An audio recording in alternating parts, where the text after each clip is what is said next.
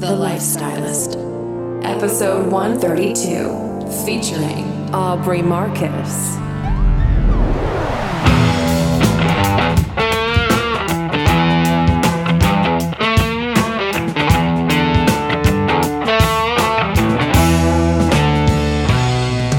I'm Luke Story, a former celebrity fashion stylist and founder of School of Style.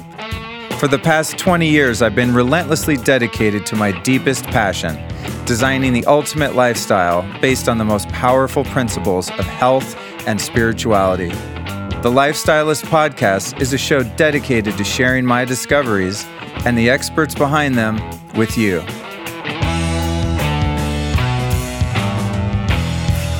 All right, health fanatics, I got a new discovery for you. You guys know that I'm always searching for the latest and greatest when it comes to superfoods and supplements and herbs, right? Well, my latest discovery is not disappointing. It's called Athletic Greens, and you can go to athleticgreens.com/Luke to check it out for yourself. So this is more than just another greens product. There's a lot of those on the market. Some of them are great.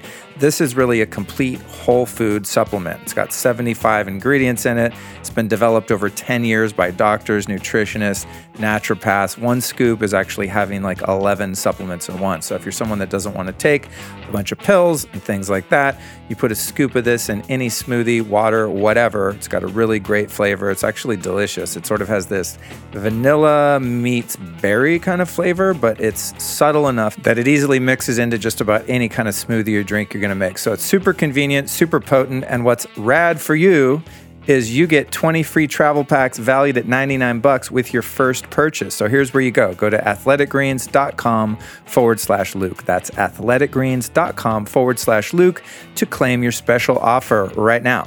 Today's show is brought to you by Four Sigmatic. Now, you guys know I'm always talking about their medicinal mushroom elixirs because I take them all the time. I'm super addicted to them. But now they've got a couple other products that I'm really into. They've got a decaf coffee for when I don't feel like freaking out on caffeine.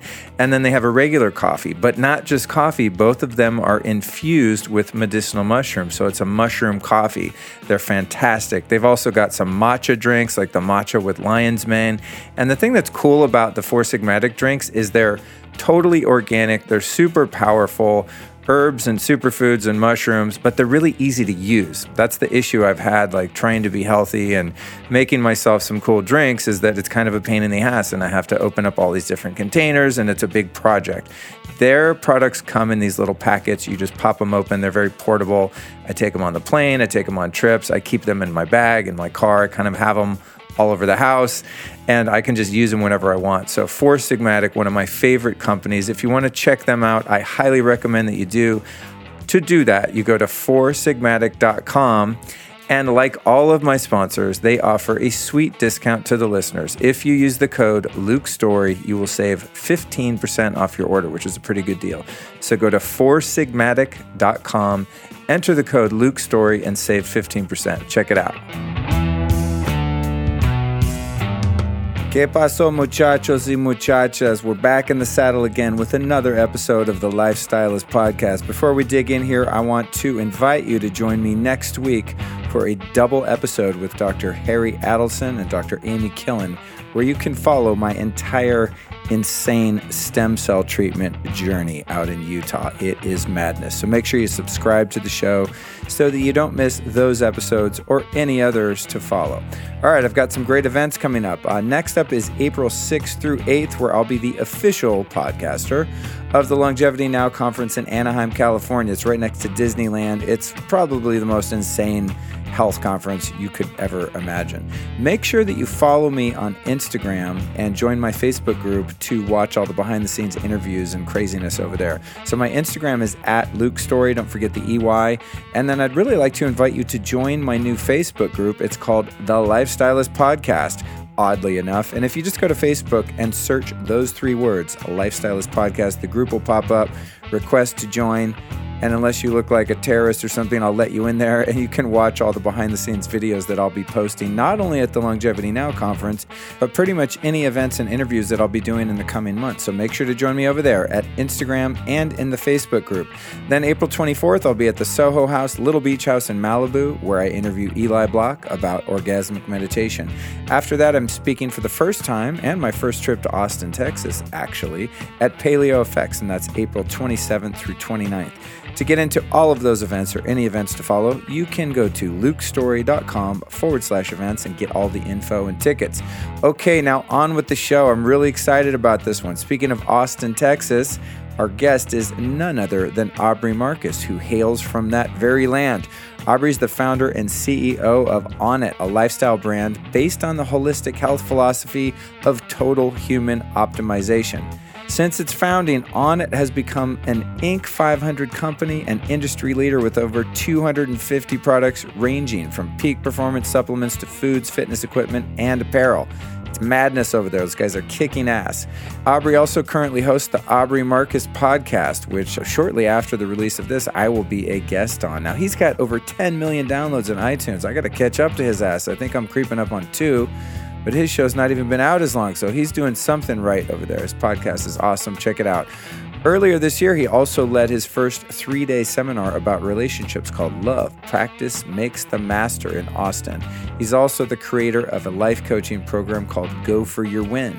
He was featured on the cover of Men's Health, and his book, Own the Day, Own Your Life, will soon be published by Harper Wave.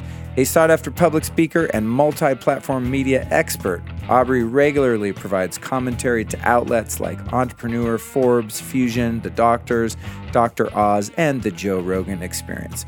So dude has a lot going on, man. He's a mover and a shaker, and this was a really fun and motivating an inspiring conversation for me. Aubrey came over to the house. We hung out for a couple hours. It was a good time, and you guys get to really be a fly on the wall and sit in on that conversation. So you know how this goes. Sometimes when I interview someone, it's an interview. Sometimes it's two people shooting the shit. Well, this turns out to be one of the latter, and I think you'll really enjoy it. Aubrey's got a level of presence and stillness that I find very rare. So really grounded dude. He's really got his shit together. And I'm sure he would be, embarrassed if I said that, because we all have the things that we're working on, of course, but I just really enjoyed the time with him. So what we talked about is as follows.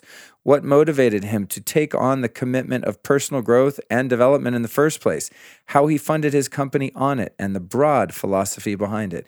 Why creating a movement is more important than creating a business? We talk about his morning routine and how he generates the power to achieve greatness in life. Speaking of power, we talk about rebounding and why he's made that a part of his daily practice, why he recommends a high-fat, high-fiber, low-sugar diet, how fat is needed for proper hormone production, the top 5 foods to avoid, and how to find the hidden toxins in your diet, walking the fine line between keeping a clean diet and being a control freak, something I know a little bit about, how he creates a Zen productivity station in his office, and his surprising secret weapon, the importance of proper office posture, the secret to creating a healthy company culture at Onnit, and how that supports their bottom line. Why he personally does the firing as CEO rather than outsourcing it. The importance of sex in creating a healthy lifestyle. The downside of pornography and the benefit of making your own. Yeah. Why he feels naps are crucial to our sleep schedule. The power of human connection and which one of those connections is most important. Then what he's learned from his 17 ayahuasca journeys and the risks and benefits involved in that practice. How to avoid fake jungle shaman. The story of the time he OD'd on Cambo frog poison, and what an iboga trip feels like. So as you can see, we cover a wide variety of topics in this episode. It's one you want to hear till the end, because Aubrey just has a really huge amount of knowledge and a lot to offer, and he's just a very cool guy. As I said, I just enjoyed this conversation. So when that happens, I get super excited about sharing them with you. So without further delay, without further ado, I now deliver unto you Mr. Aubrey Marcus. Aubrey Marcus, what's up, dude? Luke, how's it going, man? Great, man. Good to meet you. Good to meet you, too. Yeah, I love being a podcaster and recording at home because I get to, have people come hang out with me. That's the best. And it's the best conversation you'll ever have with anybody, because 100% of your focus is right on just getting to know each other and nothing else matters, no other distractions. It's a beautiful thing to be a podcaster. Speaking of distractions, yeah, as long as I keep all my ringers off. I had an alarm set today to move my car, and I was like, I hope I turn that thing off, man. So you seem like someone who's really committed to working on yourself based on reading your book, which is fantastic. You have a lot in common with me, that you're just someone who seems to be really going deep in all areas, the mental, physical, and spiritual. So how'd you get into the whole personal development in the first place? Was it a result of some cataclysmic negative event or trauma or something like that, or were you just geared toward improving yourself? Yeah, I mean, I think I got into it like everyone does, because you're a little fucked up and you're looking for the solutions and the ways, and also that combination of trying to find the ways out of my own puzzles, my own labyrinths of my own mind that I've created in my own body, and then also a strong drive to bring whatever pearls of wisdom I can gather and share those. So that kind of combination of finding the ways to heal those elements of myself, and then that strong impulse to share that and communicate that in my own unique way. It's just led me down this path. I mean, this is what I'm here to do, so I really know that, and so I can be grateful for all those challenges. How old were you when you stopped monkeying around and got down to the business of really evolving? I don't know, maybe tomorrow?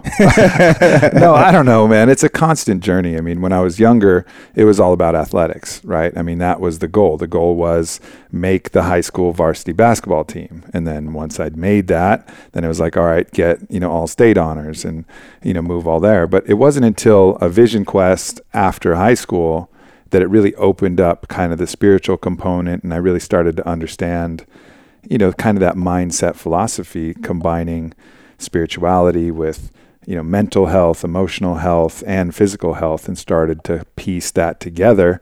Of course, bigger events happening later, probably I talk about some of them in my book, but bigger events happening later. But it started after high school, where I had that first vision quest. Interesting. I'm going to get into that vision quest stuff why in not? A little bit. So you're founder and CEO of Onnit. For those of our listeners, which would be not many of them, but for those that are unfamiliar with Onnit, tell us about the company and how it started. Well, what I realized is you can't focus on just one thing and really get the kind of cumulative gains that you're looking for. You can focus entirely on the body, but that might help the mind a little bit, but it's going to slow down when your mental practices haven't caught up to your physical practices. You'll be over-reliant on those physical things, and if you haven't been working on the mindset, that won't give you the kind of gains that you're looking for. So really everything has to work in conjunction. So with Onnit, we wanted to make a company that didn't focus narrowly, but covered that broad umbrella we called total human optimization. So tackling everything at once. That's why we sell kettlebells and functional foods and supplements and personal care, and put out a ton of content on mindset and motivation, because it all really works together. I was looking at your site last night, and I got to say too, just to give you props, since you guys started, I think I've probably found your site pretty soon after you guys launched years ago. And it's always been one of the best branded companies, and also just always has had a beautiful and fully functional site. Like, you guys had a legit kind of health-based site that looked really cool and functioned properly way before anyone. So props on that. Because when I'm a visual guy, as you can see, looking at my place. I've worked in fashion. Like, I really pay attention to the way things look. And I'll literally buy one supplement just because it looks cooler than I will the other one. So in the beginning, I was like, oh, these guys are onto something. They're paying attention to the aesthetics and the whole thing. And then I went on your site. I hadn't been on there in a while, and I went on last night in preparation for the interview. And I was like, damn, dude, you guys have grown so much. I mean, all the athletic stuff, all the equipment, there's apparel. It's turned into quite a thing. Yeah. It's dope. It's really built around a movement, and the movement has a lot of different avenues and ways it can go, but it's about a feeling. And that feeling is, I can be a little bit better today than I was yesterday. Right. And I can be a little better tomorrow than I was today. And what are the ways that I can do that? And Onnit, is going to have things that speak to some people more than others. And that's by design. We're putting out the gamut and allowing people to choose which tools they want to add to their own toolbox. And sometimes it's just going to be information. And sometimes it might be something tangible, like an alpha brain or a kettlebell or a steel mace or something like that. So how did you learn about starting and running a business? Did you go to business school? I mean, you were playing football in high school. Basketball, or basketball. Where did you get the I started a entrepreneur thing? I started a marketing company outside of college. I didn't know what the fuck I was doing, but I figured it out because I just threw myself in the deep end and worked with a ton of different clients and had some successes, had a lot of failures, mostly failures, but you start to understand the nature of online business and business in general. And also just a fundamental understanding of reciprocity. Like, how do you provide something that's valuable? And that's really what entrepreneurship is. That's probably the thing that Onnit has done best. You know, we don't have all the tricks and tactics, and we're still not good at building funnels and, you know, doing all the the detailed parts of that, you know, but what we are good at is providing valuable shit. And, you know, that's been the core of our business. So we've really kind of simplified the model a little bit. It's not like, you know, we have this particular set of skills and we can apply it to anything. We just had the ability to create cool stuff that could really benefit people. And we just did our best to get out of the way of that. So you've kind of learned as you went along, it sounds like. Yep. Yeah. I often quote this thing that I still can't find. It was somewhere in the intraweb depths, but it was talking about entrepreneurship and how it relates to IQs. Mm-hmm. And it was this study that was done on the 10 highest IQs in the world. You'd say, in one respect, the smartest people in the world, right? And all of the top IQs all work for someone else. None of them are entrepreneurs. And so they came up with this idea that entrepreneurs are smart enough to have a vision and an idea, but maybe not quite intellectually advanced enough to calculate the risks. Whereas the super, super high IQ people will have an idea, but they're like, oh no, you know, I can do the math on this and it'll never work. Right. You know what I mean? Right. And entrepreneurs are sort of like, I got an idea, and they have the balls to just fire, you know? And I think that's why I really relate to people that are entrepreneurs that didn't necessarily go to business school. They just kind of had an idea, they had passion, and started to build, you know, a tribe around that content and then come up with whatever it is that you're going to market. Yeah. I mean, I never really thought about that. It's interesting but for me, I started this fashion school, which is now 9 years old. And when I started, I didn't even think about whether or not it would fail or how much time and money I was going to put in. I was just like, I'm doing this. Yeah. And once I made a decision to do it, it's almost not a choice. It's almost just, I learned. Yeah. This is the actualization of what you're here to do. Yeah. And it's just not really a calculated choice. The more I get experience, the more I just try to get out of the way of what wants to be rather than trying to force it. And I think that's maybe something when your brain's a little too big in proportion to the rest of your understanding, you know, you maybe try to do too much. You maybe think that you need to calculate everything, you need to do it. And really, I just try to put out that message and allow it to find its water level, you know, and get out of the way as much as I can. And that's really been helpful. What astrological sign are you? I'm a Pisces, but I'm not big into astrology. So I'm not either.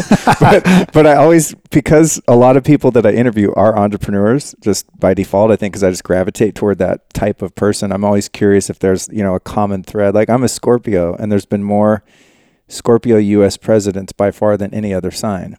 Huh. Which my ego really likes that. Like, yeah, I'm very presidential. But I'm always curious if there's a correlation. I don't know that much about it, but sometimes it just comes to me, I wonder what sign that person is. So in your book, you talk about your morning routine. And as I was explaining before we recorded, I'm like, God, this guy has so many things in common with me. And the first thing that I found was the glass of spring water with some sea salt, and then the importance of getting sunshine on your body. And then you talk about jumping on a rebounder, as we see sitting in front of us. So why are these practices important? Yeah, I think we got to understand what this body is, like what the operating system is. Like, we don't get a proper manual. We get a bunch of conflicting information. We get a bunch of ideas and things that somebody told us, but I think a fundamental basic understanding of like, what is the owner's manual for the human body? And that's really what I wanted to tackle in this book, is to really help people understand, like, and get a proper user's manual for this thing that we're navigating life through. And one of those overarching themes is circadian rhythm. You know, it's our connection with the light cycle. It's our connection with the wake-sleep cycle.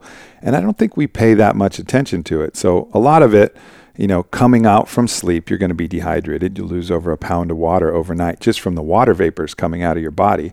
You're breathing in air at a certain humidity, and you're breathing out that moist air that comes from your lungs, comes from this water vehicle that we really are. So you got to get rehydrated, not just with water, but with the electrolytes, the minerals that you'll lose.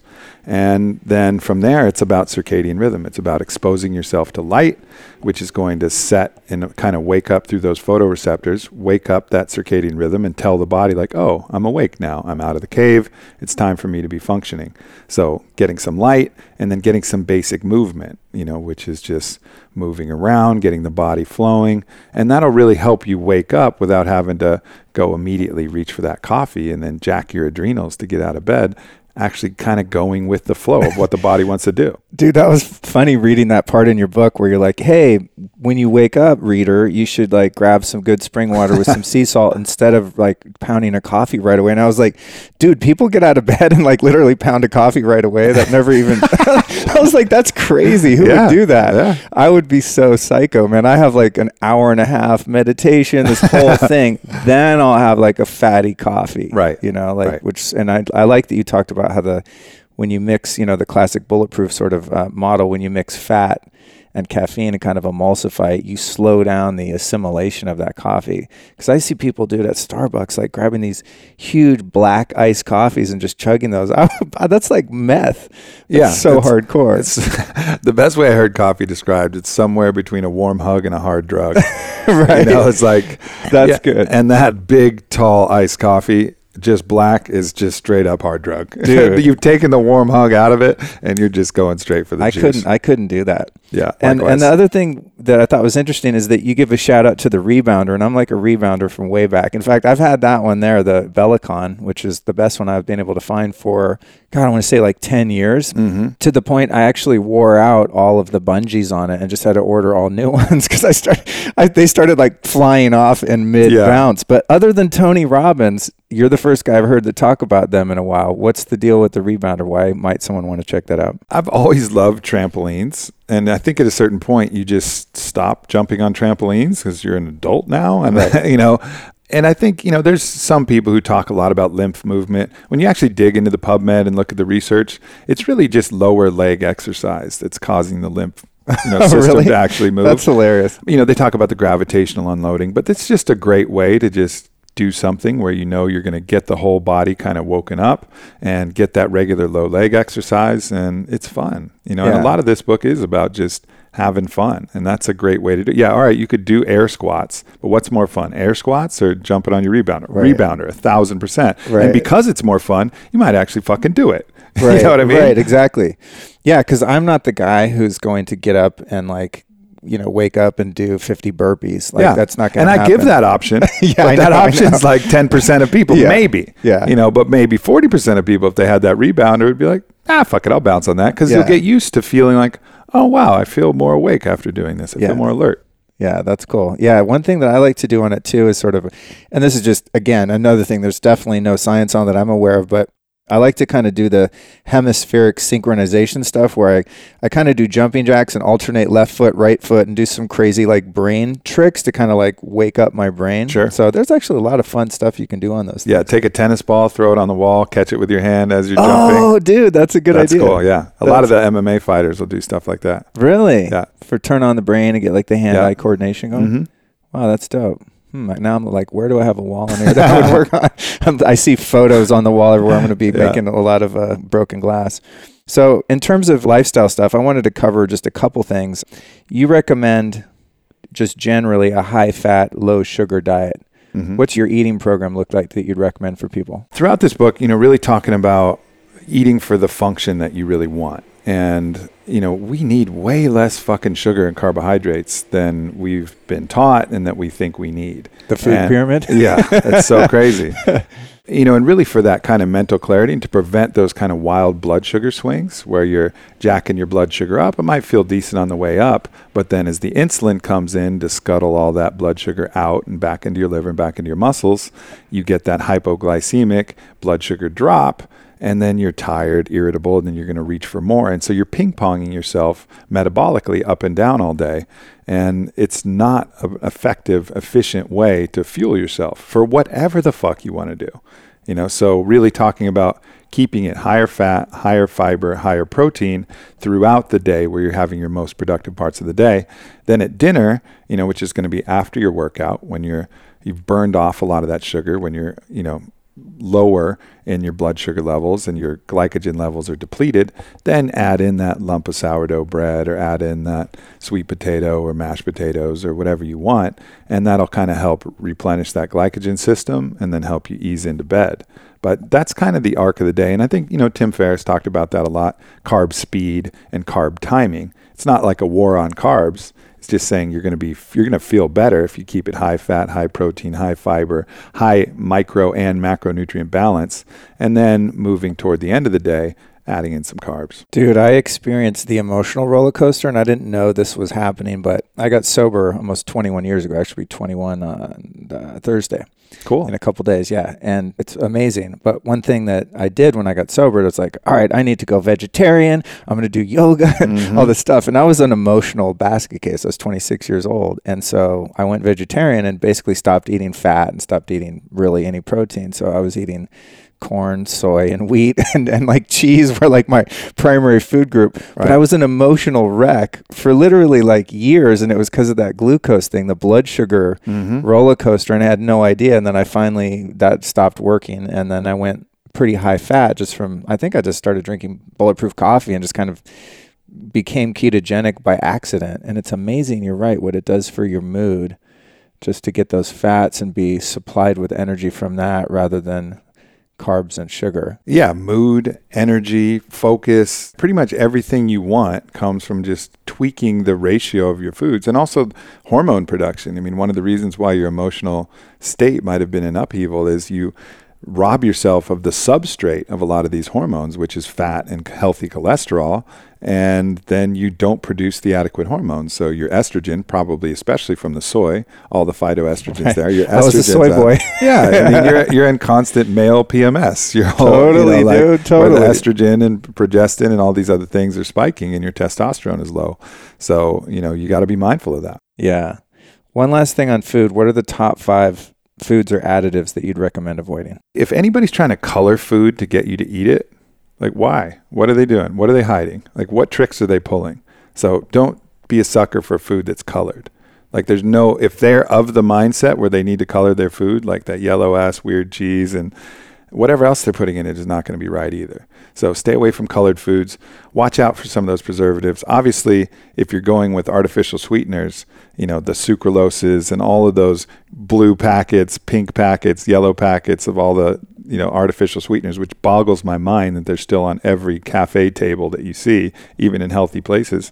I mean, all that's poison. Some of the preservatives are poison, and definitely the food colorings are not good for you. A huge link to hyperactivity in children when you look at the studies, and the ingestion of these like yellow number 6 and some of these sodium benzoate, some of these preservatives and some of these food colorings, and that's in everything that we serve to our kids. I mean, one Kraft mac and cheese will have both of those things in a lot of cases.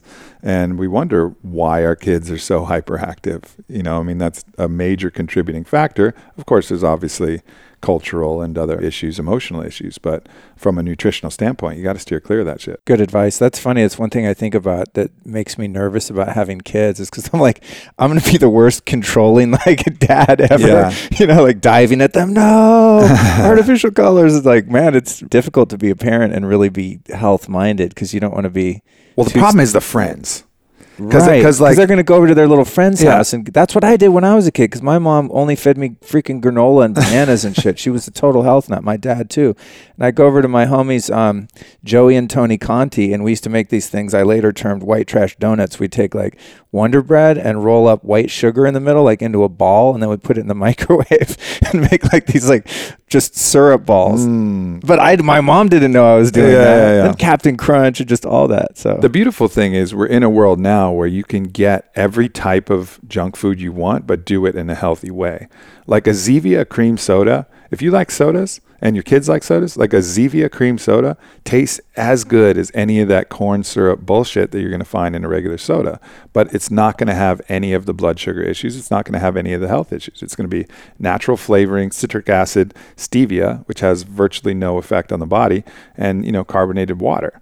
and you're going to be able to satisfy that same urge, but without all the shit. And the same with chocolates and cookies. And, we're in a world now where there's substitutes where you can get the stuff. You just have to pay attention. Yeah, that's true. I know it's cool. I saw your Erewhon juice. I talk about the place all the time because it's like Mecca in Hollywood. Well, now in Venice too. It's the best. But I mean, you can go in there and literally like get really healthy superfood versions of almost every kind of junk comfort food that you'd want. It's pretty incredible. We're in a lucky time right now. I know. We have like all the challenges, but all the best solutions. It's a cool time to be in. It is. In terms of workspace, you're a working guy, CEO, crushing it, super busy. Another thing you talk about that I really like is, for those of us that are so situated to be able to do so, obviously if you have a corporate job and you're in a cubicle, you can't do all that much, but you talk about just the ergonomics, the lighting, the smells. How do you create a Zen productivity man cave at work? Well, I think you have to control what's controllable. So I talk about a couple different things. Usually, people underestimate the power of scent. It's almost like the most underrated of our 5 senses. And I talk about it, how important it is in attraction when you're finding a mate and finding compatibility. You're actually smelling the other person's genetics with histocompatibility and these things called pheromones. And I'm sure you've probably mentioned that as well. But you're actually determining whether you're attracted to a mate or not, largely by your smell, as well as, of course, your eyes and other social cues. And then as far as, your workplace, there's good studies showing that if you have like a lemon scent, you're going to make less errors typing on a computer. If you have other different scents, it's just going to help encourage you to be in that kind of productive state. So controlling your environment with that. But the most important thing is probably energetic hygiene. It's just, who are you around and who are you interacting with? What are you engaging? Are you engaging in all of the office drama and politics? Are you fueling that side of things? Are you kind of keeping an energetic bubble, holding your own space to accomplish what you want to accomplish? And that's probably the most important thing, is just creating that energetic space where you can really flourish.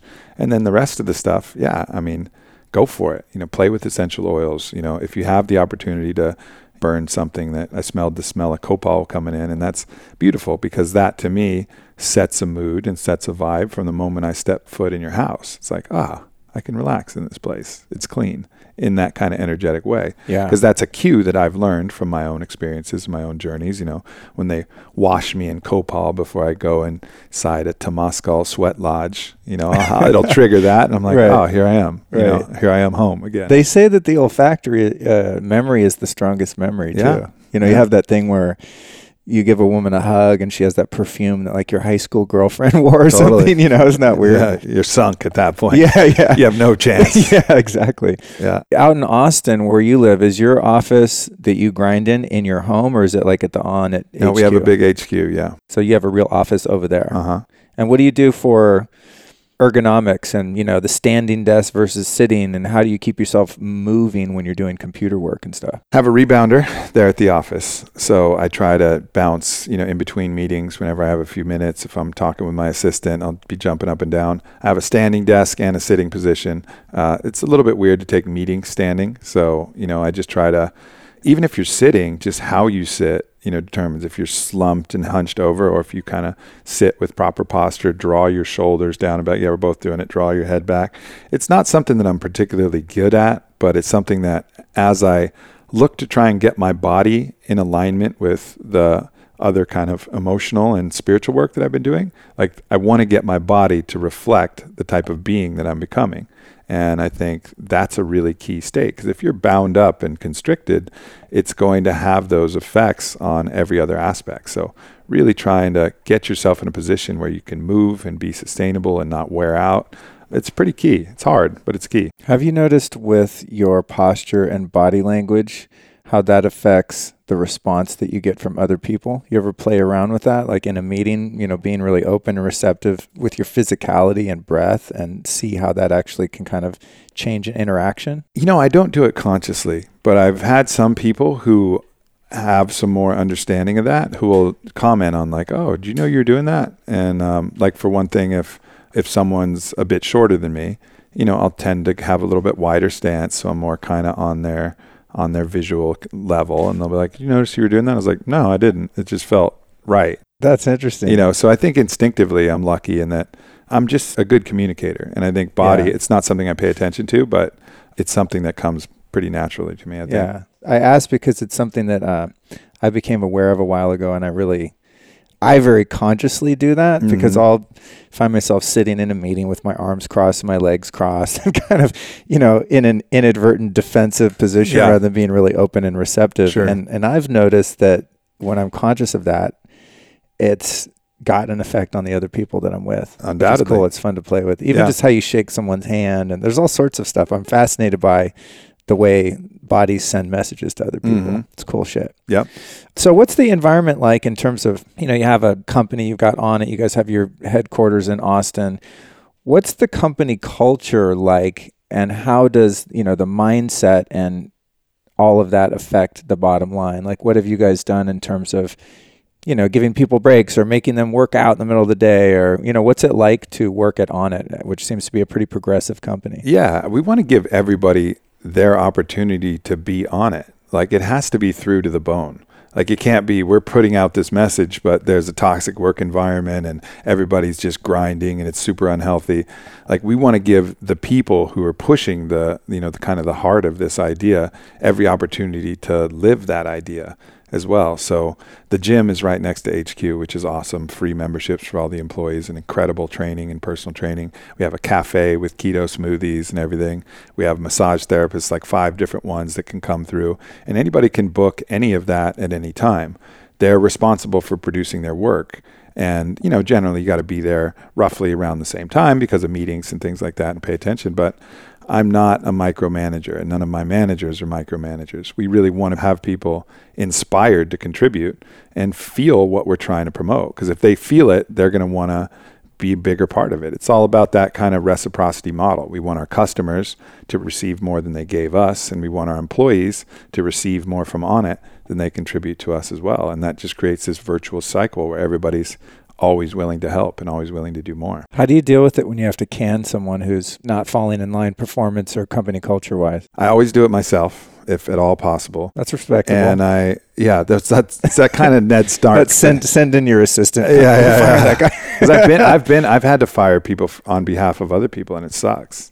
Because just watching how angry they get, like, he couldn't even come talk to me. I was like, yeah, I'm sorry. I'm the guy who's here to do this. I think the key is just, truth is love and love is truth. Anytime you're shading something and playing an angle, it's really kind of black magic, and while in business, there's a temptation to do that in a lot of different ways. Generally, if you just explain the truth and come from that position, tends to go really well. I don't block myself off from emotionally, so it's hard for me because if someone's feeling emotional, a lot of the terminations I do, I'll get emotional, largely because I'm appreciative of what they did contribute, and so it's an emotion of gratitude. Like, thank you so much for what you contributed. Your skills are no longer part of what we're building, but I really appreciate you. And it tends to go really well when you're able to do that. It takes a little bit of a cost because you're opening yourself up. I've been in a lot of HR situations where it's very clinical and people kind of shut themselves off to the emotions of what's happening.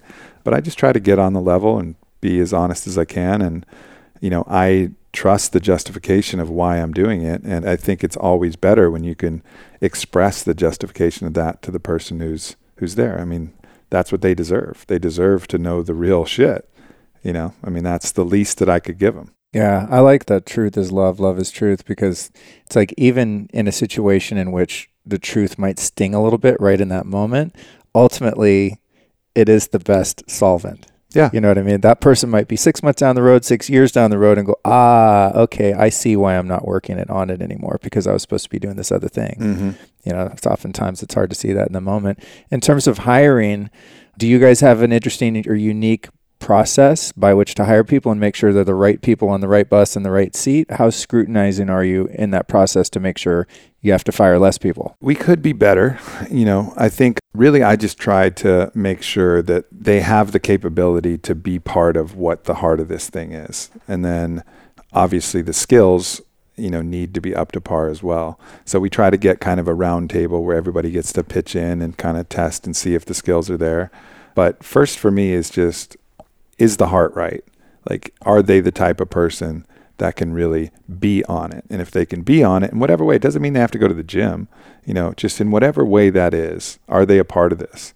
And if they are, and then if the skills match, we'll give it a go. Sometimes we'll do, trial contracts, like trial employments, and say, hey, look, we don't know about your skills. We think you're the right person, or we don't know if you're the right person, but we really like your skills.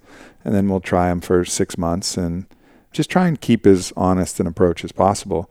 Certainly there's been times where I've wish I would have transitioned people sooner, and people who I wish I wouldn't have hired, and people who I've generally not people who I've let go, who I've, regretted letting go. But, certainly it's a tricky part, because part of you wants to be like, all right, this is our tribe, we're in it together. But the good of the organism has to come before the good of the individual. It's just like the body. When the body's cold, it moves the blood from the extremities to the core. And it's willing to sacrifice fingers and sacrifice toes to keep you alive. And that's a crazy thing, but the body does that, right? To keep the core temperature warm enough. That's why you get frostbite. It'll recall the blood from your extremities, and you'll lose some digits, but you'll live. Right. Right. And that's what the body does, and that's what a company has to do too. That's what the organism has to do. That's a cool way to look at it. Yeah, it's like what serves the greater good. Because ultimately what serves the greater good for the company itself is what serves the customers down the road too. 100%. That's cool. A guy being in your position, as I said, I've watched the company just explode over the past few years. How do you deal with your workflow and not getting caught in overwhelm? Like, how do you deal with productivity, filing things, the number of emails and text, and just as you get more known, both as a podcaster, now author, CEO of this company, how do you manage your time? It's hard. That's hard. Especially this, you add something like this book to the company. Like, I'm already busy. I got a podcast. I got a company that I'm running. I got lots of different things going on. And then you add the writing and the, all of the things involved with the preparation for the launch and everything that goes involved with the book. And then it's just layering a whole other full-time job. There's some authors who just write books and go out and tell people about them, and that's their job. So you add something like that, and then everything, you have to squeeze everything just a little bit from your personal life, your social life.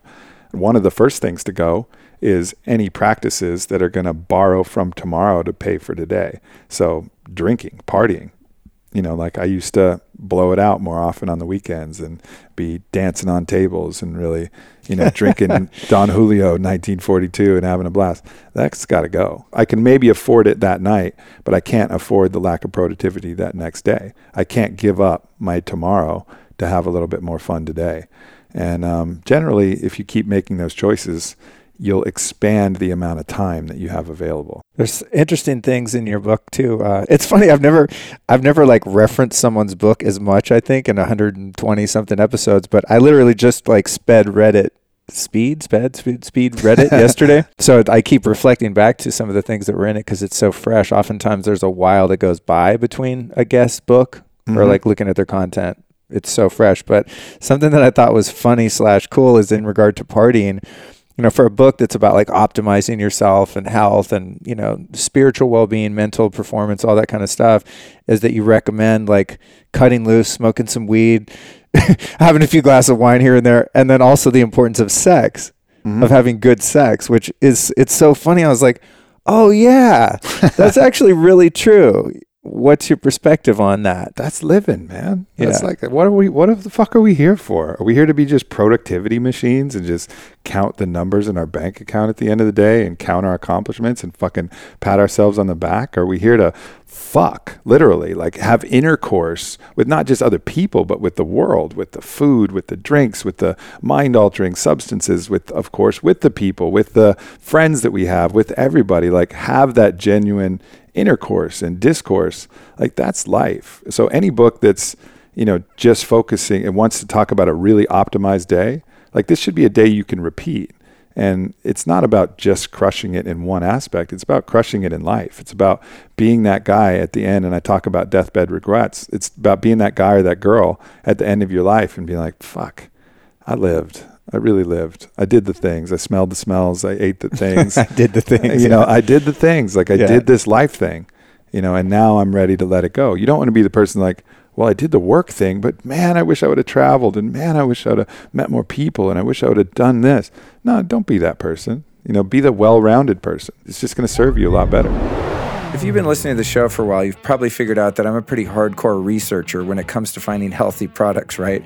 Well, one of the things I've been searching for a while is the #1 best organic bedding that you can find. There's a lot of cheap, crappy stuff out there. And so I was really excited when I found this company, Pure, and I got them on the phone when I thought about running their ads. And I do this with everyone, by the way, that I run ads for. I got them on the phone and I really grilled them about their whole process, the company philosophy, where the cotton comes from, where it's made, how it's made, who's making it, the freaking water that goes in the soil. You guys know I'm hardcore.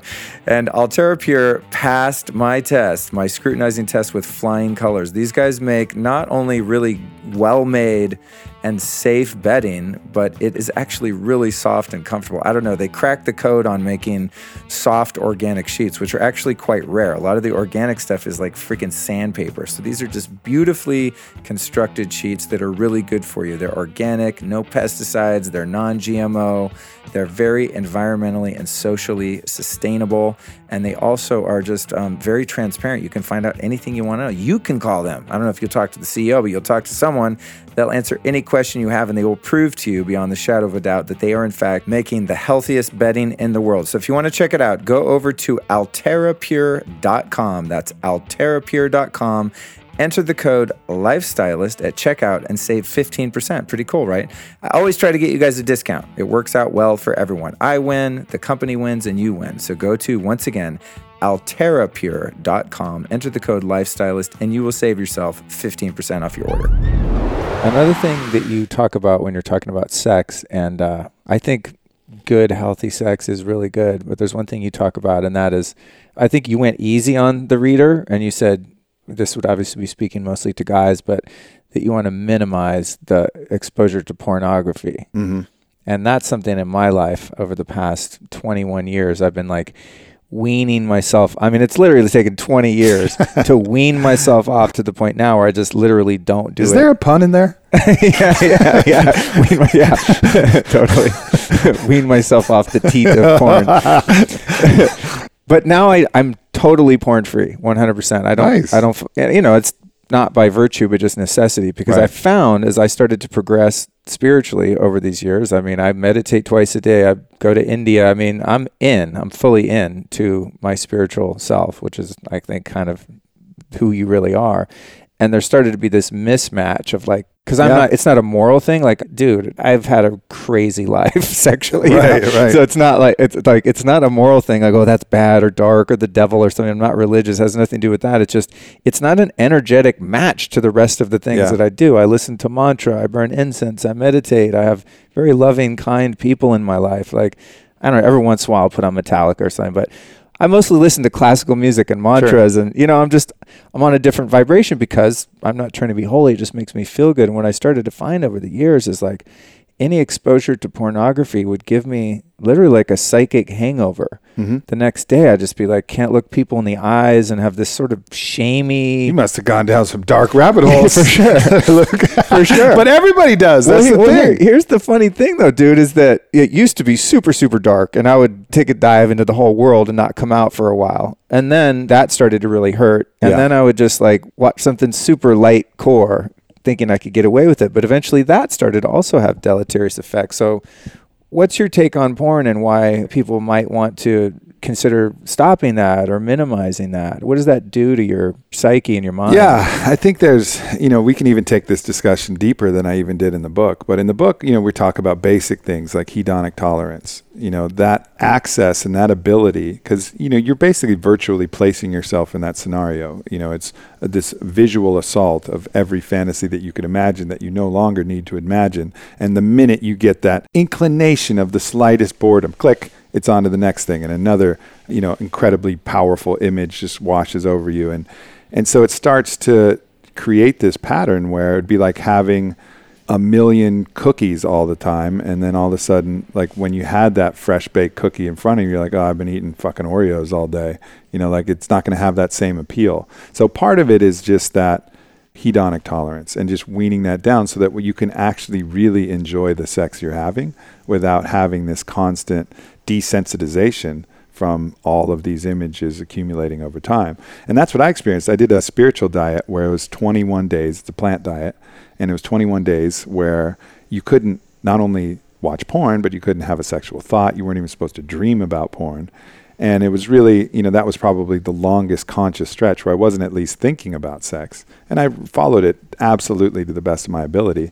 And I had a wet dream at day 18, which was really hilarious. That's funny. Because I'm a grown-ass man. I've heard that. Yeah, but so failed ultimately. But right. I was close, and then by the time I met back with my fiance, it was like a whole different experience. Just every part of that experience was just fresh and new. It's like coming out of a fast and having your food. Like if you've been on a fast and you eat a cashew, it's so sweet and so creamy and you taste every flavor.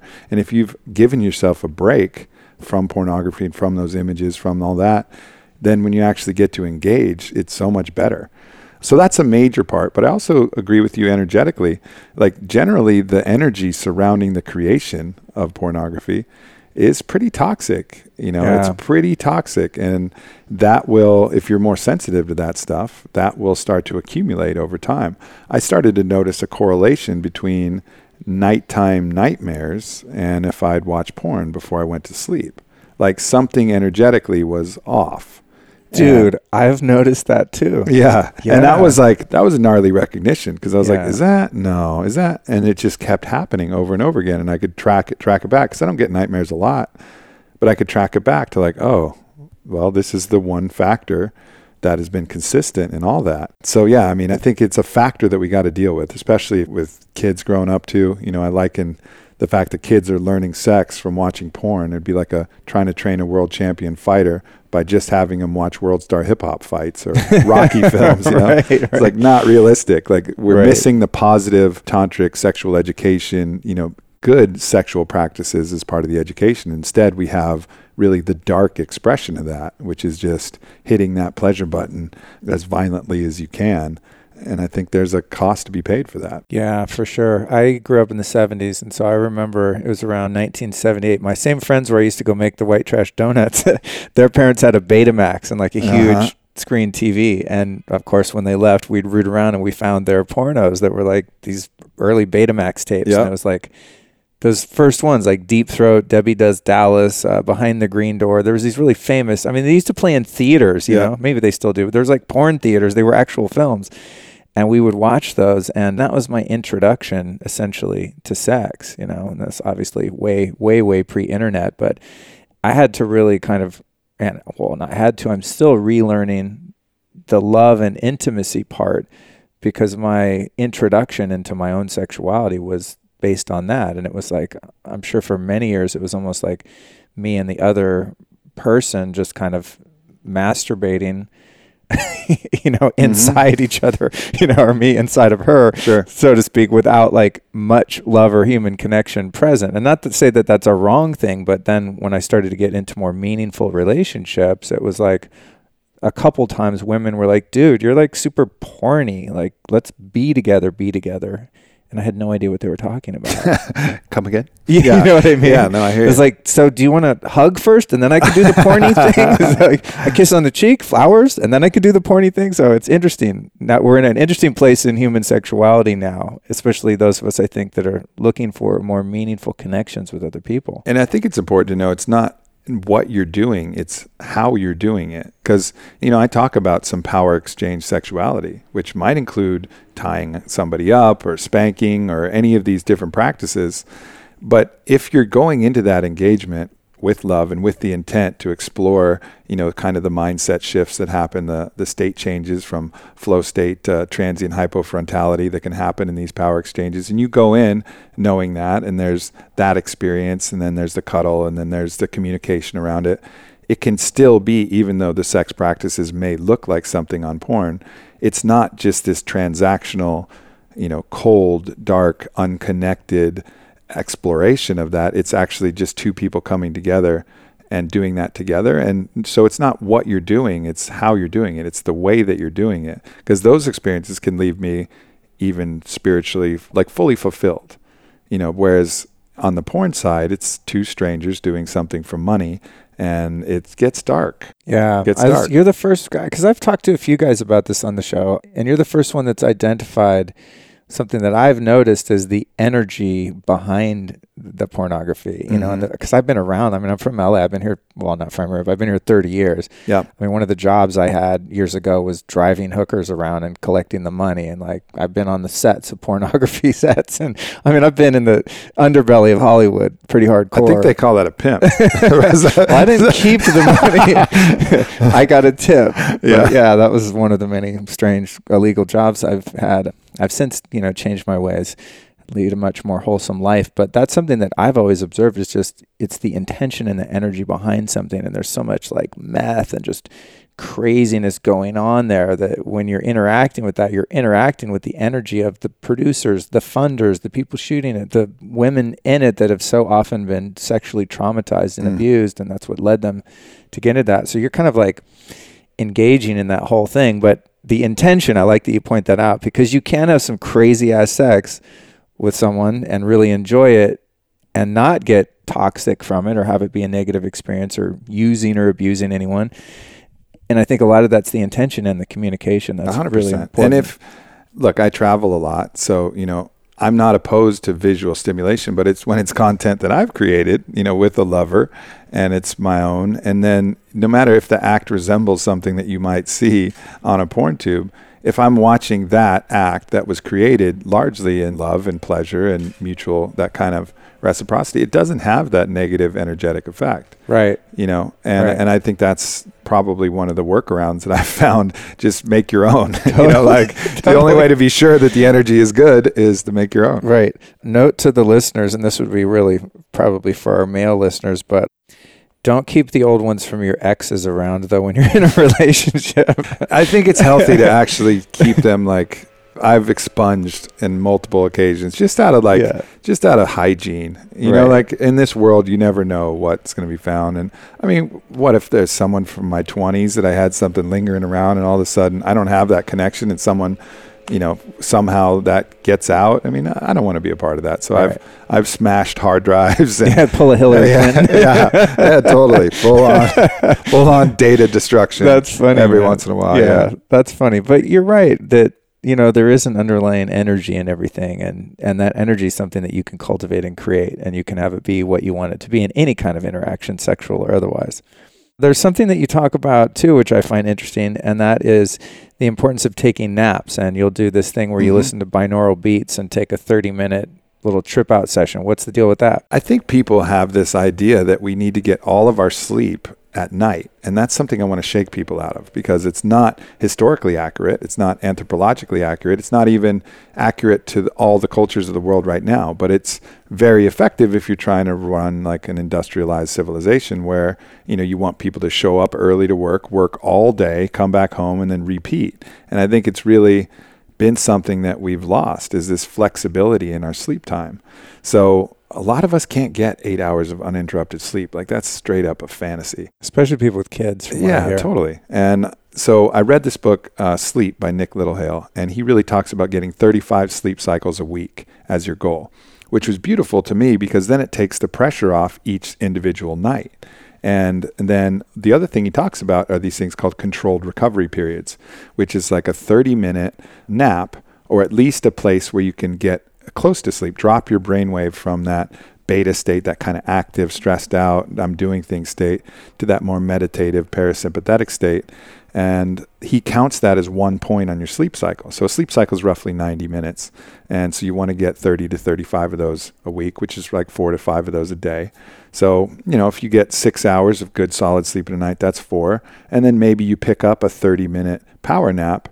You know, he counts that as 5 points. And what I've found is that's absolutely right. Like, if I get 6 hours, plus I get a good 30-minute complete chill out, and the binaural beats help facilitate that. It's part of brainwave entrainment. We can go into that.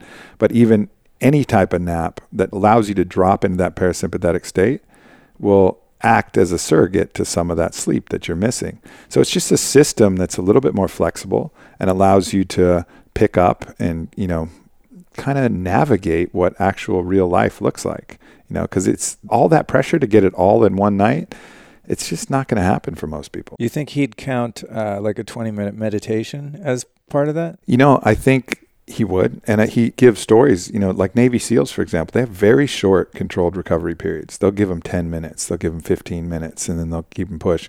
And it's just about taking that moment to start dropping that parasympathetic, system in and dropping those brain waves, and that'll help. Now, would that be a full point? I don't know. I mean, these points are just kind of made up. Yeah. But really, a full 30 minutes is like kind of the minimum. And then, of course, there's a full 90-minute nap, which is catching an entire sleep cycle in the middle of the day as well, which is something that, in the siesta model or the ta'asala model in Egypt, that people are doing regularly. They're getting 5 hours of sleep at night, a couple hours in the afternoon, and that's just the way they roll.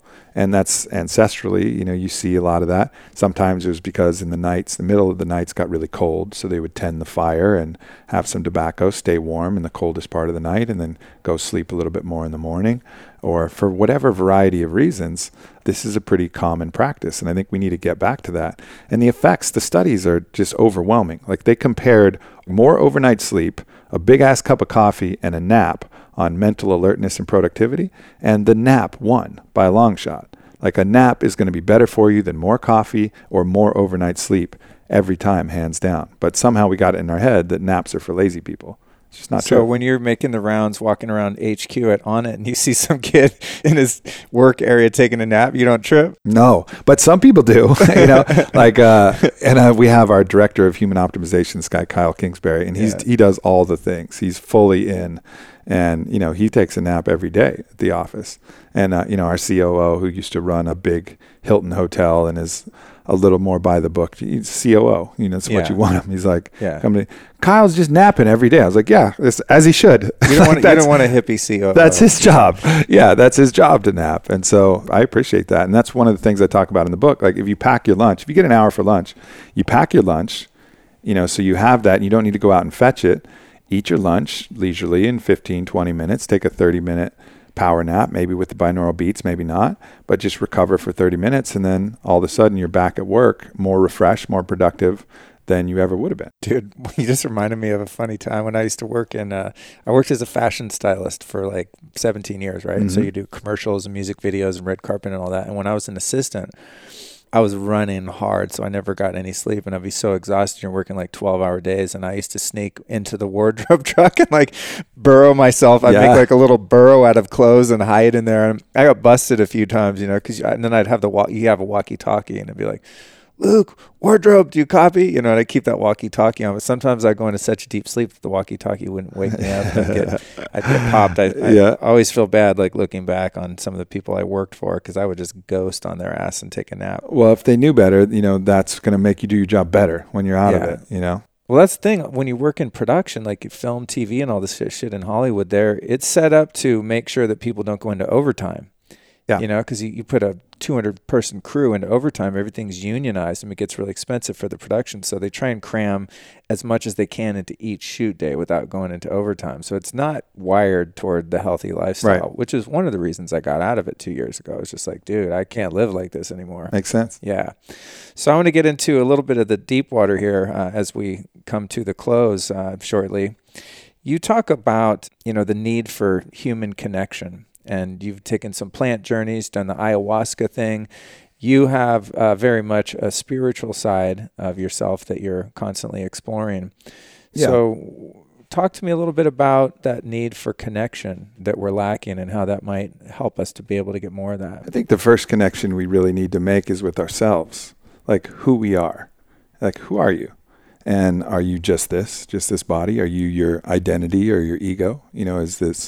Are you defined by what's on your business card and what accomplishments you have and what validation you can get from the world? Or are you something else? And I think, or are you a combination of all that? And of course we're a combination of all those things.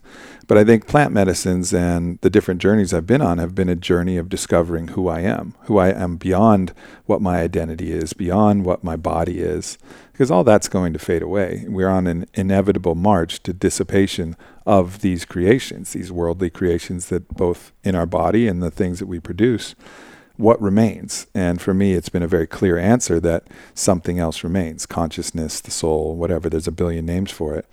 But whatever that thing is, that's who we really are. That's the eternal part of ourself. And understanding that and connecting with that then kind of helps you reorient everything else around you. So that's the number one, I think, most important thing to connect with is what you would call your higher self or your consciousness. Well said. Yeah, I guess, you can all sit around singing Kumbaya, holding hands and shit, but if you don't know who you are, who's Right. who's the one connecting with the other, Yeah, or you slip into some spiritual materialism where your identity is the one who holds hands and sings Kumbaya, but really you're just using that as a way to shit on the other people who aren't doing that. Yeah. So there's lots of slippery traps of the ego, but really understanding like who you are at the core, that's the most fundamental thing we need to pay attention to. So after you go have an experience like taking ayahuasca or plant medicines and you get this introduction to your higher self, to your true self, and then you come back to the States, you go back to the job, you go back into your relationships, how do you keep that witness perspective alive when you're in the motion of life? So those are kind of like feasts. Like you get a lot of big gains, but you won't be able to keep them necessarily unless you have an integration practice, have something that you regularly do. So meditation, mindfulness, I talk about squeezing mindfulness even into your commute. If you're driving to work, finding the ways to drop in as that observer, drop in as that being of presence, in the big now. And you have to find the ways that you can do that as often as possible, daily preferably, but whether that's flotation or yoga or ecstatic dance or meditation or any, hyperoxygenation, all of these different ways that we can tap into that state shift as the kind of regular daily sustenance. And then every once in a while, go push the boundaries and go, talk to the spirits or whatever may happen, or talk to your true self, or see that alternate perspective, and then integrate as much as you can of that. But also understand you won't be able to keep that state constantly. That state is for the ceremony. You also have to integrate that back into the working state, which is the body and the normal human being. We can't all just go floating around on magic carpets and navigate. That's not what we're here for. We'll perhaps go to a place where that's all we do, but not here. Like here, we're here to fuck. And again, using that definition of like have intercourse with all life. So it's about going out and experiencing that as fully as you can in ceremony, and then bringing back as much of that wisdom and perspective that makes sense. As you become more successful and presumably make more money, how do you keep it from going to your head? Like, how do you keep perspective and humility as you become more well-known and achieve more? Well, I think you stop taking credit for it, really. Like it's not really me as I've identified me that's doing any of the really good shit. It's me getting out of the way of who I really am and that connection to my bigger self and what I really am. So it's like the hammer doesn't pat itself on the back every time it pounds a nail. Like, damn, fucking look at me pounding that nail. It's just a hammer. That's what it does. When it's being used to its maximum capability, it hammers nails and maybe pries some out. And I'm just that type of tool that's helpful for doing my job. I don't really try to take credit for what I'm doing. I just try to know that, I'm actually doing what I'm here to do. Cool. And that's really the perspective I try to keep. And of course, you'll get triggered and somebody will say something and you'll get offended. But I just use those as things to realize what I'm attached to, like what parts of my identity I'm insecure about. And then reflect on that and say, all right, well, maybe I'm a little bit too attached to this thing. I'm too attached to this thing. But I believe that you can still play with all the toys in the world. But if all the toys went away, you could just have a laugh about it. And that's the model I have. I don't believe that you need to give everything up to have a spiritual life. I think the real spiritual master can have everything and can equally be non-attached, can have, I don't have one, but could have a Lamborghini and not worry about someone scratching or denting it. And if they did, go out and have a laugh. Like, oh man, they really fucked that car up, didn't they? Oh well, like that's the attitude where you get to enjoy the Lamborghini, but also not be bound by it, not have it own and master you in some way. So that's the same with your bank accounts, with your relationship, with the things you own. Just try to have a healthy attachment relationship to it. So if it went away, which oftentimes it does in life, like none of that stuff. Well, first of all, you're not going to get to keep it. It's going to go away at some point. Time is going to pull that from your grasp regardless. But have the things, enjoy the things, but those things don't make you, and you're not going to get to keep them anyway. So you're just fucking renting everything you got regardless. Including your own body too. I think that helps me keep some perspective when I look in the mirror and I'm like, oh man, like I still have that gut I can't get rid of. And, don't worry about it, dude, because you're not going to be in this thing for very long anyway. It's like you do your best. And is it serving you to the level that you want? And that's when I talk about in the fitness side. Well, you just want to be able to do the shit you want to do.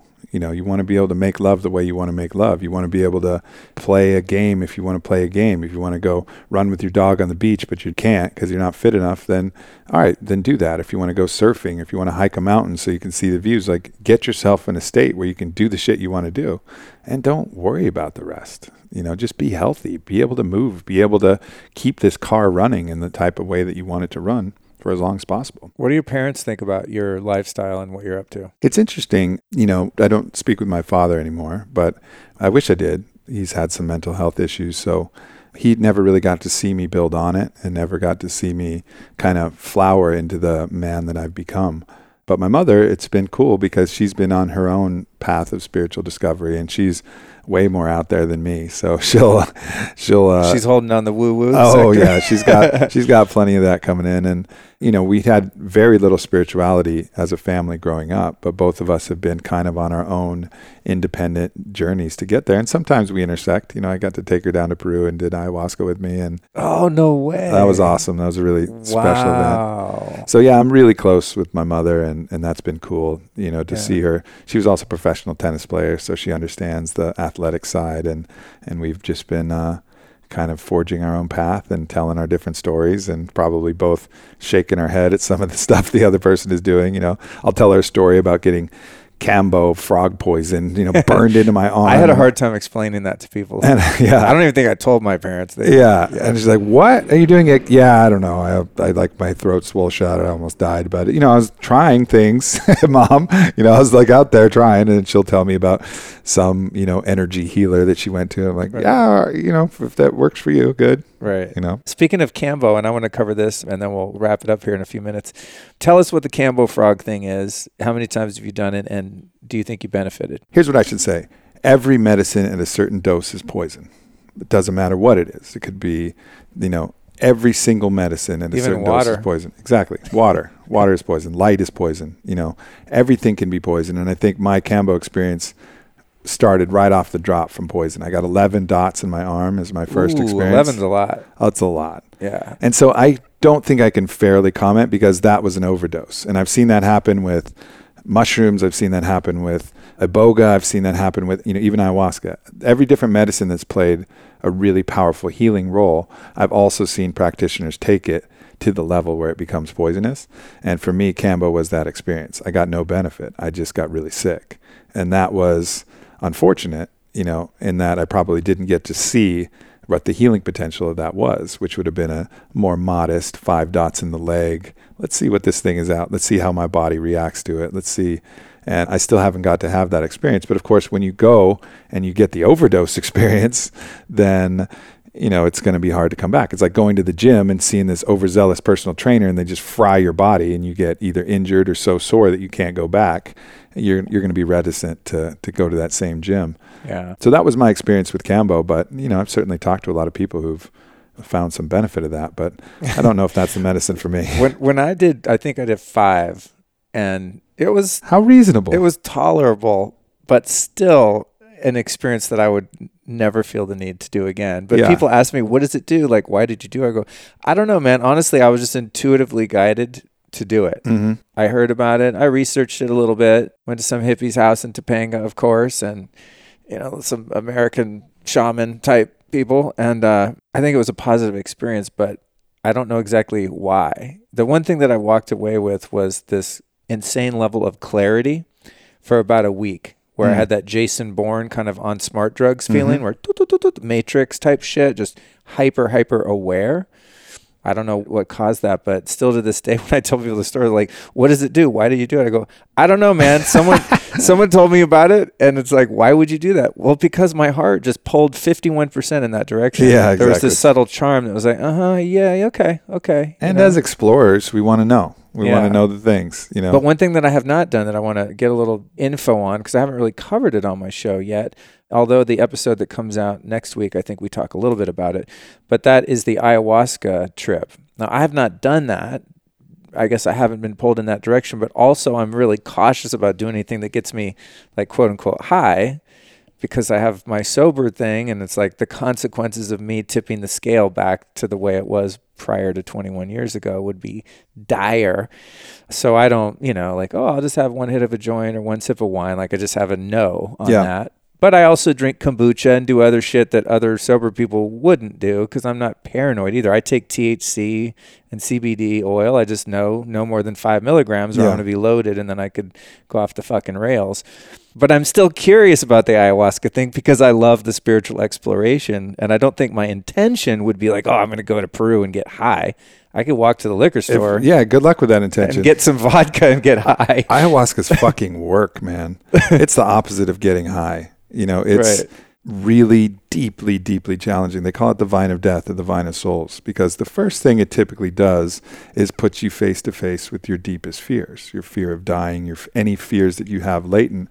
And it shows you those fears until you surrender to those fears, and in doing so, have some level of mastery over them. I mean, over and over again, it is an incredibly challenging experience. First, you're nauseous, you're oftentimes purging out of both sides, shitting and vomiting, and you're encountering your deepest fears.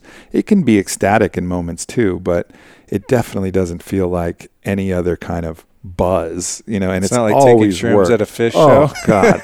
And then the more you take it, I've taken it 17 times now, and the more you take it, like, just even the thought, like, if you were to put on a video right now of somebody else drinking ayahuasca, I would like have that kind of heavy, like, oh no, why, that kind of feeling. But nonetheless, I'll go back and I'll do more, because that the value and the benefit of it is really there.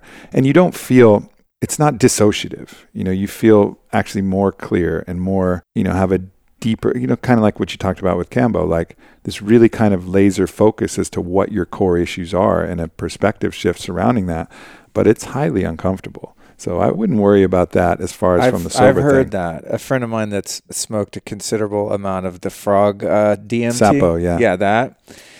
And he's like, and you see God and these angels come in for a few minutes, and it's just this, scary sometimes, but still ecstatic and enlightening experience. And to me, as the addict, I'm like, so don't you want to take another hit? Like right after you come down? He's like, no, dude, you don't want to take another hit for 5 years. It's not like that. It's hard for me to imagine something that I wouldn't compulsively want to keep doing, I can understand that. I can understand that with the body of evidence you have. This is just such a unique thing. Yeah. It's just it's undescribable what it is. And I don't recommend that everybody do it. And I don't think you really have to be called to it. And you have to be in the right setting with the right person. Because again, if it's the wrong person, like my 11 dots on the arm, it's going to be poison for you. And you're not going to integrate it right. And if you're doing it just for a gas, don't do that. Like, this is work. You got to show up ready to surrender to your fears and ready to do the work. But it's not a walk in the park. And it's not something that most people are going to get drawn to. Now, have I seen people compulsively do ayahuasca? Have I seen people compulsively do DMT? Absolutely. You're not completely safe from the compulsion of it. But what's driving that compulsion? Maybe it's that kind of spiritual materialism, or maybe but it's not by nature addictive. By nature, it's anti-addictive. Even if you watch the shamans who've administered and taken, thousands of doses, they take the dose, and you see that the curve of them having disgust over the actual process is even stronger. I mean, they're choking it down. They're not like, oh, geez, like if you drank Jack Daniels enough, you'll take that, you'll look someone in the eye and you'll smile. Whereas like a kid will take and go, oh, you watch the shamans take ayahuasca and it's it's still a very challenging thing to do regardless. Like, you will never master that aspect of it. It's going to test you, and it's going to push you. They call it trabajo, work, and for a reason. That's the interesting thing about that genre of drugs too, is they use those things often to get people off drugs. Like, behold, what's that? Iboga, yeah. Iboga, like they get people off opiates and stuff with it. That's what's always been fascinating to me, is that those shamanistic plant medicines are actually used to get people out of addictive cycles, which is really fascinating. Well, if you think that the identity is what's addicted, and maybe the body is what's addicted, but your higher self isn't an addict. Your higher self resides in love, and love has no lack by nature. Like, that's the vibrational nature of your higher self. It's love, it's truth. That's not where the addict is. The addict lives in the body, and the addict lives in the ego, and the addict lives in these other aspects. If you radically shift your state to that higher perspective, you're putting back in control the part of you that's not the addict, and that's why these things kind of work universally, whether it's a smoking cessation trial with psilocybin like they did at Johns Hopkins, or whether it's the Iboga research on opiate addiction, or whether it's any of these different medicines. You're really just putting the best part of yourself in charge to kind of realign and figure out what caused the addiction in the first place, what trauma, what solution the addict is trying to solve with his addiction, and puts you, the real you, in the driver's seat to a bigger perspective. And something like Iboga, I think, is effective because it does that, as well as I liken it to being like an ant on a tuning fork. Like, it takes the body's frequency and it's just like, and you're just buzzed for 24 hours straight, and your whole body is just shaking with the vibration of this really incredibly powerful medicine. Again, horribly uncomfortable, even more uncomfortable than ayahuasca. Makes ayahuasca look, relatively easy compared to how challenging this is. After that, your body is kind of shaken free of old patterns, and your psyche is shaken free of old patterns, and you have, a little different element of yourself in the driver's seat. So if you've done the ayahuasca thing 17 times, did you do all or most of those with the same shaman, or have you rotated? Most of them. I've had 3 different shamans, all in Peru, and I like to go pay ayahuasca a house call, for the most part. I mean, that's where it's from. That's who carried the lineage, but that's not a guarantee that it's going to be a good practitioner either. How did you vet yours? That's the thing that I would be concerned about myself and just for other people. It's a challenge, and be careful, everybody. Everybody listening, that's the thing, because there's got to be a lot of fake ass shaman by now that Western there's some cultures... fake ones. There's some fake ones who will have the ability to hold the medicine properly, and then there's other ones that look, they're part of the jungle. And what's the law of the jungle? The strong eat the weak. There's shamans who will prey upon the spiritually weak who come to sit and drink with them. And it's just not immoral for them. It's just, I'm the jaguar, they're the tapir. I'll eat the tapir. That's the idea. So you have to find and make sure that the people you're working with are truly committed to the medicine. Yeah, their intention. There's a lot of that in India too, with the pseudo gurus. Yep. That charge a bunch of money. I've paid money to some gurus there, that I don't know that we're 100% intentionally pure. Whatever, I benefited. It was a good experience. But yeah, that's the thing. I think you'd want to be really, have some prudence in terms of who you're entrusting your soul to, because it sounds like a journey that's not to be taken lightly. It's a psychic surgeon. Yeah. You want to have clean tools, you want to have a good setting, and you want to have the right intent.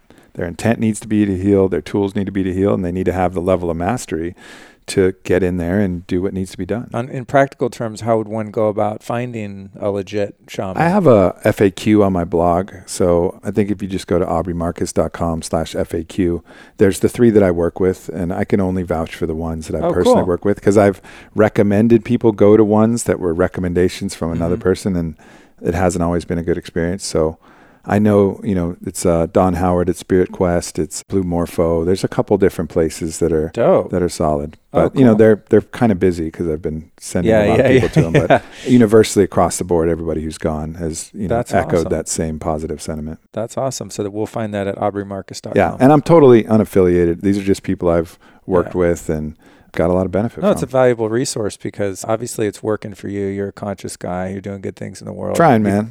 Trying. You don't seem like out there. A lot of people that I meet that are involved in that scene are not grounded. Yeah. Like you have a very stable, grounded energy about you. And that, to me, is an indication that the journeys you've taken have served you. Mm-hmm.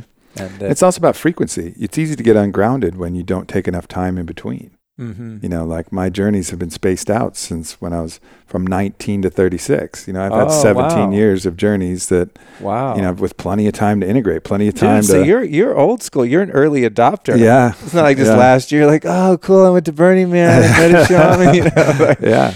That's interesting. It's been a while. Cool, man. All right. Well, as we come to a close, I'm going to ask you one final question, and that is, you've taught me a lot today, as well as all of our listeners and viewers here on social media.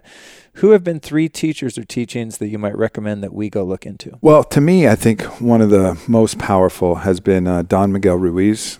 He's a master of the Toltec philosophy. He wrote the book Mastery of Love, which is an amazing start to understanding what love is. Like, love is one of the most misused words. It's one of the dirtiest, misused, misunderstood words that we have out there, conflating with love and ownership and desire and validation and all of these things that have kind of been like barnacles on this mask that you got to really clean off to understand what that is.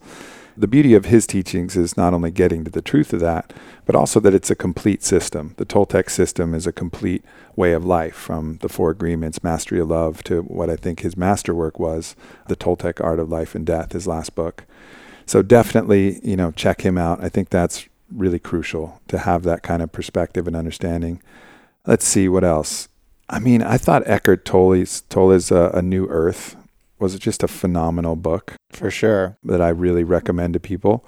And then, I like to vibe on, some more utopian design stuff. And that I would recommend Aldous Huxley's Island, which I think is the first major classic. Ooh, I've never read that one. Of utopian fiction. And then there's another one by Starhawk called A Fifth Sacred Thing. And that'll show you, like, in my mind, what we're working for. I think the Don Miguel Ruiz, Eckhart Tolle will help give us the tools. And then it's nice to see what a picture of that might look like if it was universally and broadly Who's that applied. other guy, Jacques something? He's the utopian guy. I think he was in the Zeitgeist documentaries. Yeah, I'm not sure. You know that guy? Uh-uh. Yeah, cool. I'm going to check that out. I think that's interesting, too, is those future thinkers that sort of unplug from our whole paradigm of, like, Republican, Democrat. They're just totally, like, zoomed way out from this whole thing that we're in now. Yeah.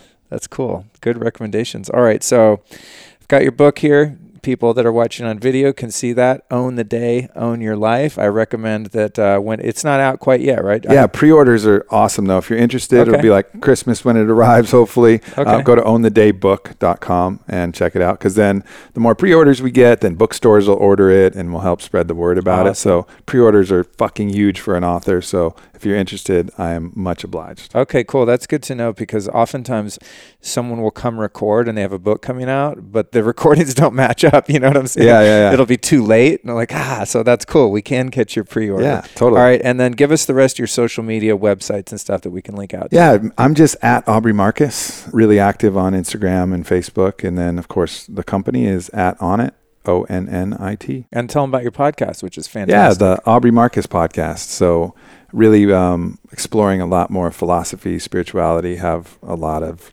dope guests, and we dive deep. A lot of my teachers in this life I get to talk with on there and interview a lot of cool people. So yeah, your show's great. I highly recommend man. people I go appreciate to that, brother. Yeah, right on. All right, dude. Well, thanks so much for coming by, man. Great to meet you. Yeah, great to meet you too. Thanks, everybody.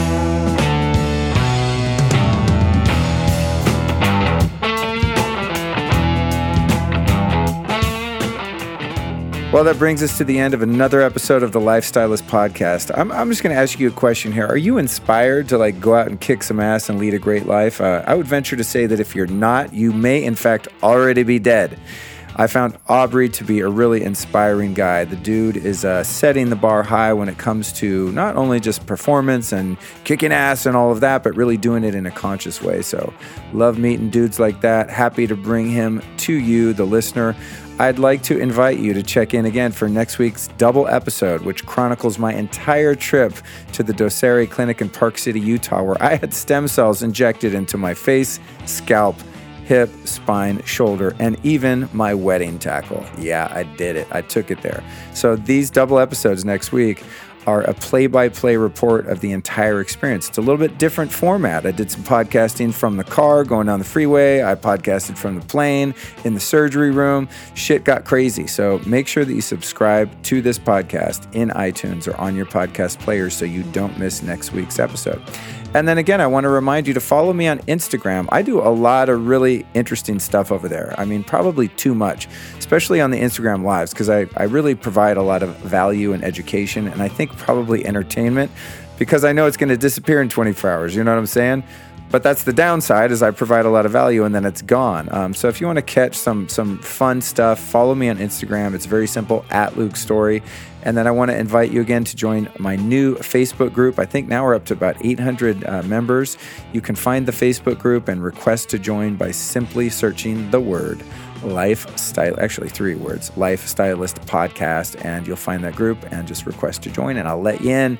If you follow me on Instagram and you join the Facebook group, you get some exclusive content too, folks. You get to follow all of my activities and adventures at the Longevity Now conference next weekend, where I'm going to be doing tons of live streams of my interviews there. It's going to be total madness. All right, let's take a moment to thank our sponsors. First off, we've got Altera Pure, my absolute favorite, totally organic, legit bedding. If you go to alterapure.com and enter the code LifeStylist, you will save 15% off of this rad bedding. And it's already really affordable. That's what's insane. It's like, should be very expensive, but it's actually kind of just normal price, high quality bedding. But you get that extra 15% at alterapure.com with 2 R's. Altera. Next, you're going to go to athleticgreens.com/Luke, and they are going to hook you up with 20 free travel packs of their amazing green superfood powder, valued at $99 with your first purchase. That's athleticgreens.com/Luke. Lastly, last but not least, one of my OG sponsors that I always love to support, Four Sigmatic. You can go to foursigmatic.com/Luke Story, use the code Luke Story, and save 15%. So I really appreciate you guys supporting the sponsors. Honestly, it is no exaggeration at all. This show would not be happening if it weren't for their support, because this shit is expensive to run. For reals. Okay, so thank you so much for checking in again and joining me and Aubrey Marcus on this show. Don't forget to check in next week for the stem cell adventures, and do me, yourself, and the world a favor and just share this episode with a couple friends right now. That's one of the most powerful things you can do to support the show. If you don't feel like sharing it, you can always leave a rating and review in iTunes. It's actually really easy to do now on your app, and that's also a very profound way that you can give back if you feel that you're getting value from all the stuff that I'm producing. Thank you. Godspeed to you.